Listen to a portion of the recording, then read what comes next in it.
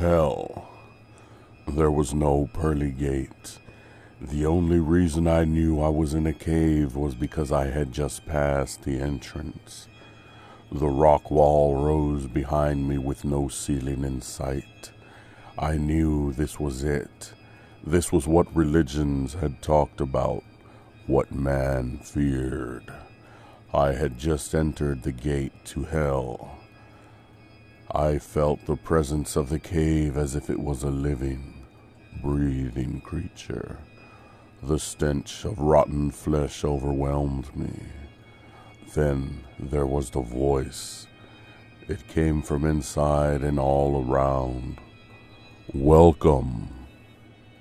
"Who are you?" I asked, trying to keep my composure.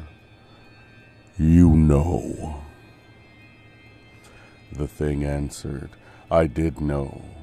"You are the devil," I stuttered, quickly losing my composure. "Why me? I've lived as good as I could." Silence overtook the space as my words died out. It seemed like an hour went by before the response came. "What did you expect?" The voice was penetrating but patient.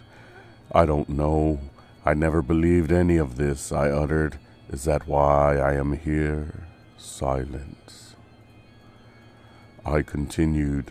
"They say the greatest trick you ever pulled was convincing the world you don't exist." "No, the greatest trick I ever pulled was convincing humans they had an alternative."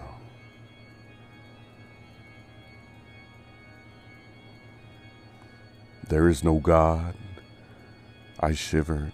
The cave trembled with the words, "I am God."